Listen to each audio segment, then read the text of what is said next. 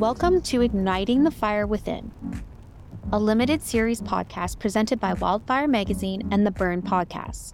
I'm one of your hosts, Emily Purcell.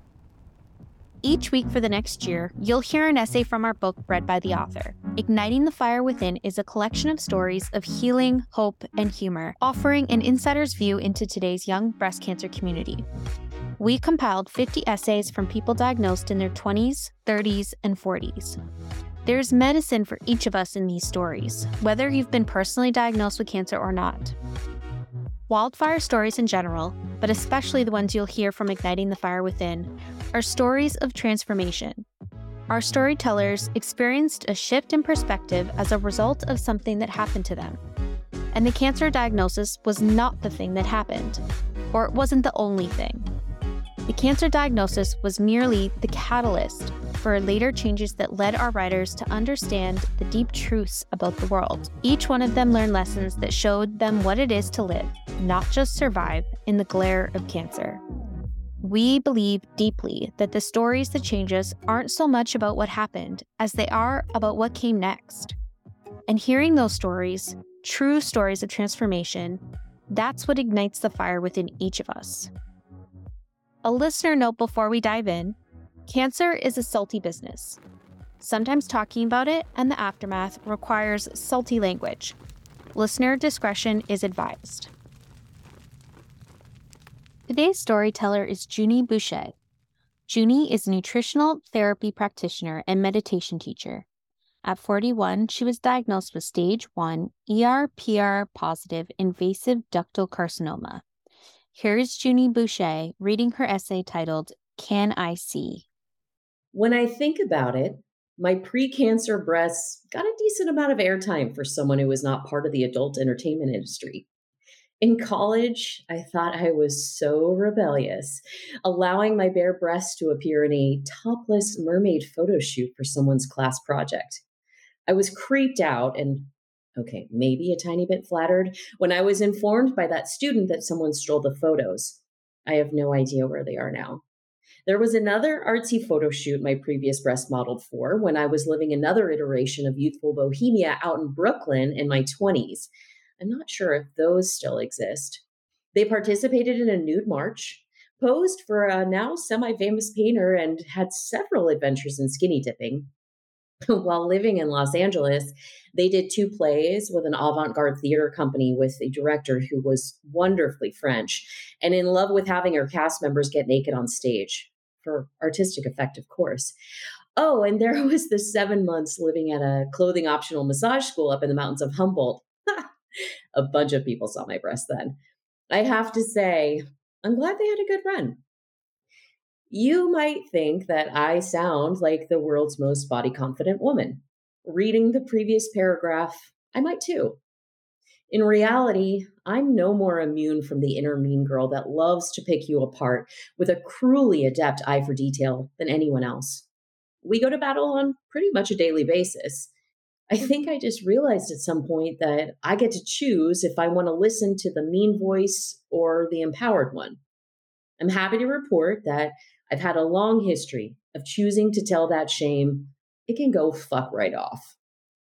Coming to terms with the body I was born with has been an ongoing struggle, but I was faring pretty well pre-cancer. Cut to 2 breast cancer surgeries later that left me with 1 natural breast, multiple large scars, and an over-the-muscle implant that isn't shy about showing all the ripples and wrinkles you don't necessarily know come with a reconstructed breast. I haven't had a matching surgery yet on my natural breast so that there would be some symmetry.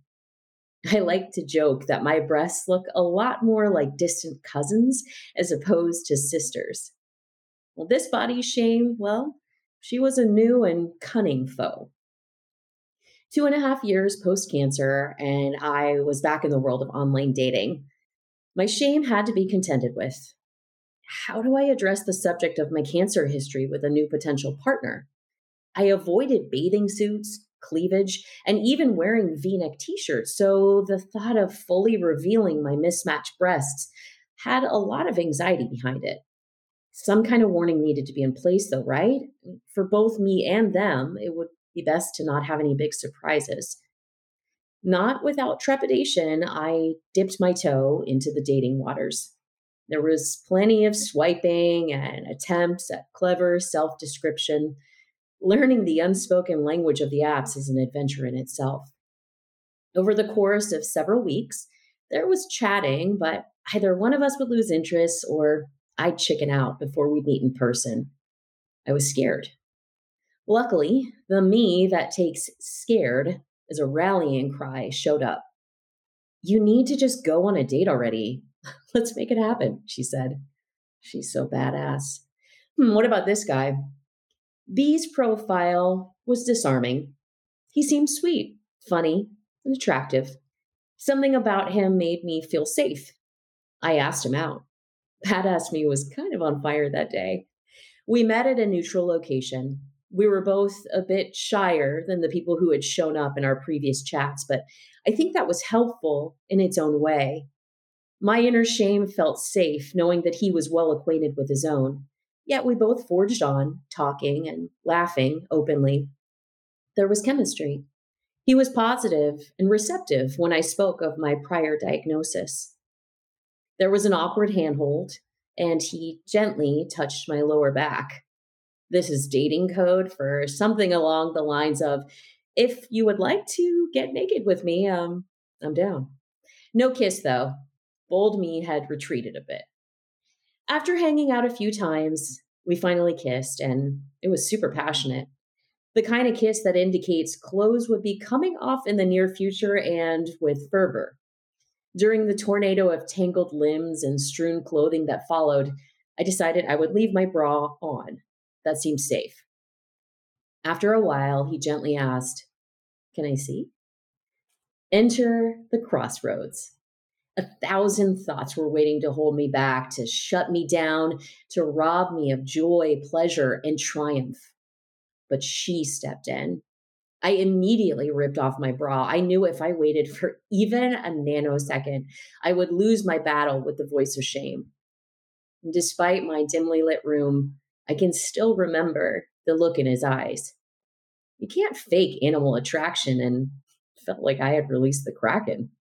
He pulled me close and enthusiastically kissed my natural breast.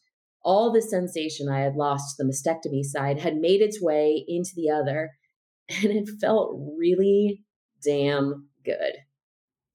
No, this was not a story of heartfelt intimacy between a breast cancer patient and the man who loved her unconditionally.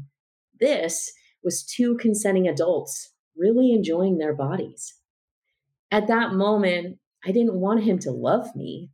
I wanted him to want me. Between his lust and my choice to own my pleasure, that was where the healing was for me. After that night, I realized I don't think I want to have the matching surgery after all. The sensation in my natural breast allows me to reclaim that erogenous zone, and it's been pretty awesome. Just like any human, I still have my good and bad days regarding body image and my new normal, but telling my shame to fuck right off, well, that's hot. I'm Emily Purcell, and you've been listening to Igniting the Fire Within, a limited series podcast by Wildfire Magazine and The Burn. Check us out at wildfirecommunity.org to order your copy of the book so you can read along each week. You'll also find our magazine and storytelling workshops there. Big thanks to our producer, Bill Smith of Shoe Production, and our production assistant, Monica Haro. Make sure you're subscribed to this podcast. If you like what you hear, tell your best friend, tell your mom, tell your oncologist. I mean, really tell everyone you know. Or head into your podcast app and leave us a starred review to help others find their way to igniting their own fire within.